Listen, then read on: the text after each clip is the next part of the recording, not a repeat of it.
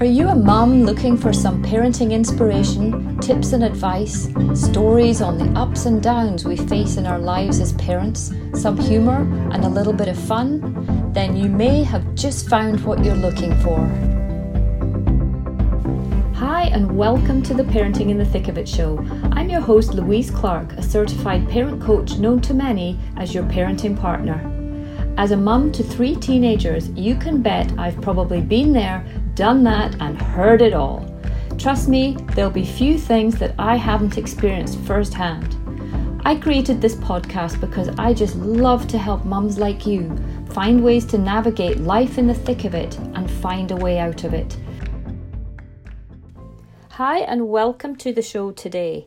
I am going to be talking about boundaries, and I've realised that for many episodes I mentioned boundaries as being an incredible part of parenting well, and I don't think I have ever actually dedicated an episode to how we set boundaries, because many of us think that we set boundaries and we're really good with our boundaries, when in fact the opposite is often true.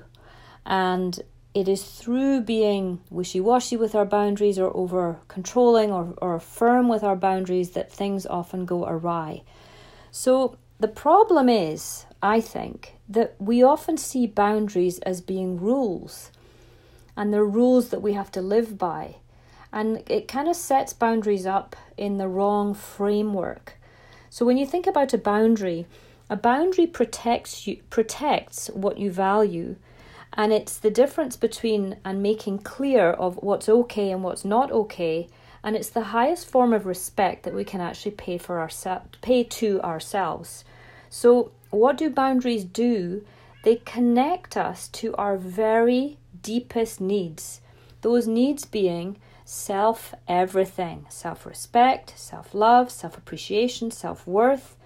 So you need to know what your needs are so that you can put boundaries in place to protect your needs, protect your values, protect what you want to align yourself with and live within.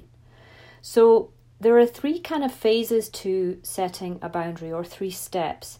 The first is the setting of the boundary. So what is it? And that's usually pretty simple to do. We are generally pretty good with saying, yep, I need to make sure the kids go to bed on time. I need to make sure they don't stay on their iPad for longer than an hour, 45 minutes. I need to make sure that they brush their teeth. So setting the boundary in terms of saying it is one thing. But the really tricky part is holding the limit. And holding the limit and dealing with the pushback. Because at the end of the day, no child likes boundaries. Because usually they will protect what you know that they need, protect what you value, but at the same time, it's not what kids might want, but we know it's what they need. So the holding of the limit and dealing with the pushback is often the longer move. I like to think of the boundary dance as being an intricate, setting boundaries as being an intricate boundary dance. One we need all the moves for. And so the first move, setting it, that's pretty straightforward, but the second move is often the longer one, and depending on the nature of your child, the situation and lots of other things, it can go on for some time, because this is when your child can negotiate with you, might argue, might get all fired up, wound up, thoroughly pissed off, and you have to be able to find a way to make sure that you stick to it and hold it regardless of what your child might say or do. And this is where it's all about your capacities to stay neutral in the face of whatever tantrum or hissy fit your child might throw at you, and you've got to try, as I say, stay neutral and not react. Now, how are you going to do that? That's the whole piece where laying the foundations with self-care, dealing with any fears you have, dealing with any guilt and shame you might carry, and being able to shift your focus quickly, being able to understand your child's behavior, all those things will lay the foundation and top your tank up to having enough bandwidth to allow you to show up neutral and not react. So when your tank's full, it's much easier to show up with compassion and kindness and neutrality. And there are also times where you need to be more flexible with the boundary rather than being firm. And that's why it can be so confusing for parents. So it really is this ultimate dance, and it's an intricate combination of two things, of being firm and being flexible. And we need to have all the moves. We need to know what we need in order to set it. We also need to know what our child needs. We have to be able to control ourselves in holding the limit and dealing with the pushback. The pushback's inevitable. You will always get pushback. So we have to control ourselves in the face of pushback, not become triggered. And this is where we realize that it really is all about ourselves and our capacity to control our reactivity. So while you're setting the boundary, we have to be attuned to our child, so we know when to be firm, we know when to loosen up and be flexible, and monitor yourself so you know where you are on your reactivity scale. So always ask, what do I need right now? What does my child need right now? And while you're holding the limit, while they're pushing back, be attuned to how you're feeling. Are you getting pissed off? Are you getting angry? Because if you are, then your reactivity is rising and you're going to have to do something to be able to contain it. So what is it you're going to do in the moment? So think about something you might be able to do in the moment and be very aware of your own reactivity and being able to do something to bring your reactivity down, to tame your reactivity, to temper your reactivity. Be aware of your thoughts. Be aware of staying present, because sometimes when our kids are pushing back against us, we go into this, oh my goodness, this is going to go exactly the same way as it did last night. It was an absolute gong show. I can't face that. Fear comes in, and fear is the number one obstruction in the parent-child relationship because it takes us out of the present moment. So notice your thoughts. Where are they going? And be open to collaborating with your child. They might actually have a reasonable reason or a logical reason for you to be a little bit more flexible in the moment. It might be that they're playing Fortnite and you've said 45 minutes, and at 45 minutes the timer goes off, but they've actually nothing else they need to do afterwards. You're not racing out anywhere. And they say, Mum, I'm not quite finished my round yet, and if I finish now, I'm going to lose the whole game. I just probably need 3 minutes, 4 minutes, maybe even 5, I'm not quite sure.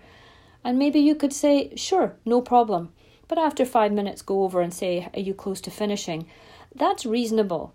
And you're still being firm, but you're being kind. And when we're reasonable like that, our kids are more likely to live within the boundaries that we're setting. So where parents sometimes have trouble is having enough energy to deal with the pushback. That's something that is a challenge for absolutely every parent, and especially at the end of the day, early evening or later in the evening when we're done, we're spent, and now we've actually got to have enough bandwidth to deal with bedtime and to deal with whatever it is you need to deal with at that time in the evening. So know what you need. And I actually suggest to parents sometimes, when you know you have nothing left in your tank and it's bedtime and there's Lego all over the floor, but you still have to get them to bed, brush their teeth, read them a story, whatever it is you have to do, maybe that's the night where you leave the Lego on the floor. Because if you ask them to tidy it up, they're not going to want to. So you'll get the pushback and you don't have enough left in your tank to deal with it. And they're never going to know that you didn't ask them to tidy up the Lego, but they're absolutely going to know when you did and you lose it. So really be thoughtful and cognizant of what you actually have enough in you, how much you have in you in order to deal with things. It's super important. And you have to be able to dig really deep in the heat of the moment and find it in yourself to remain compassionate throughout and being empathetic towards your child for perhaps having to do something they would rather not do. It can be hard when they're fighting you so much on it. And that's where it really is so much more about you and less about your child. But we make it all about them. It's their fault they're not doing it. Think about it. Most of the things that we have to set boundaries around, kids, they don't they don't really care, but they probably want more of it. And boundaries are really, really important. They help children to learn to live within them, to deal with the frustration of having to give up, stop doing something that they like. They have to delay gratification. They have to learn to absorb the will of another. So there's all sorts of really positive things that can come from children learning that boundaries are a normal part of life, and they have to be able to work out how to control themselves when those boundaries are put upon them. They'll have boundaries at school, they'll have boundaries for the rest of their lives that dictate the way in which we have to behave and do certain things. So when they're younger, things like tidying away their toys, giving up the screen time after a designated period of time, taking turns on a slide in the playground, or having to do their math, or brushing their teeth before they go to bed, whatever it might be, they have to learn that that's just the way it is, and that if you are able to dance this dance and have all the moves to be able to be flexible when you need, more firm when you need, but never ever compromising on consistency. That's the key thing here, is being consistent with the boundaries that you put into place and consistent with the way in which you show up. Super important, and I hope that has helped you a bit. And please, as ever, as always, do reach out to me and let me know if there's anything else you would like to know more about when trying to set boundaries, hold the limits, and deal with the inevitable pushback. Thank you so much for listening. I look forward to being with you all soon. Bye for now. That's it for today's episode on the Parenting in the Thick of It show. If you enjoyed the show, please do share it with your friends and family. And remember, if you find yourself stuck in the thick of it and can't see a way out of it, please send me an email. I would love to help you. My email is louise@yourparentingpartner.com. And don't forget to take a look at the Parenting in the Thick of It family organizer that I created. It's an evergreen family calendar guaranteeing 12 months of use from whenever you start. It also includes beautifully illustrated, informative and interactive monthly parenting theme pages to guide you through the year. It's the perfect organizer for busy families to keep track of all their activities, plus help parents be the best parent they can be. It's more than just a calendar. You can find the link for this and the other social media platforms that I am on below the description in this episode. Thank you so much for listening today, and I look forward to being with you all soon. Bye for now.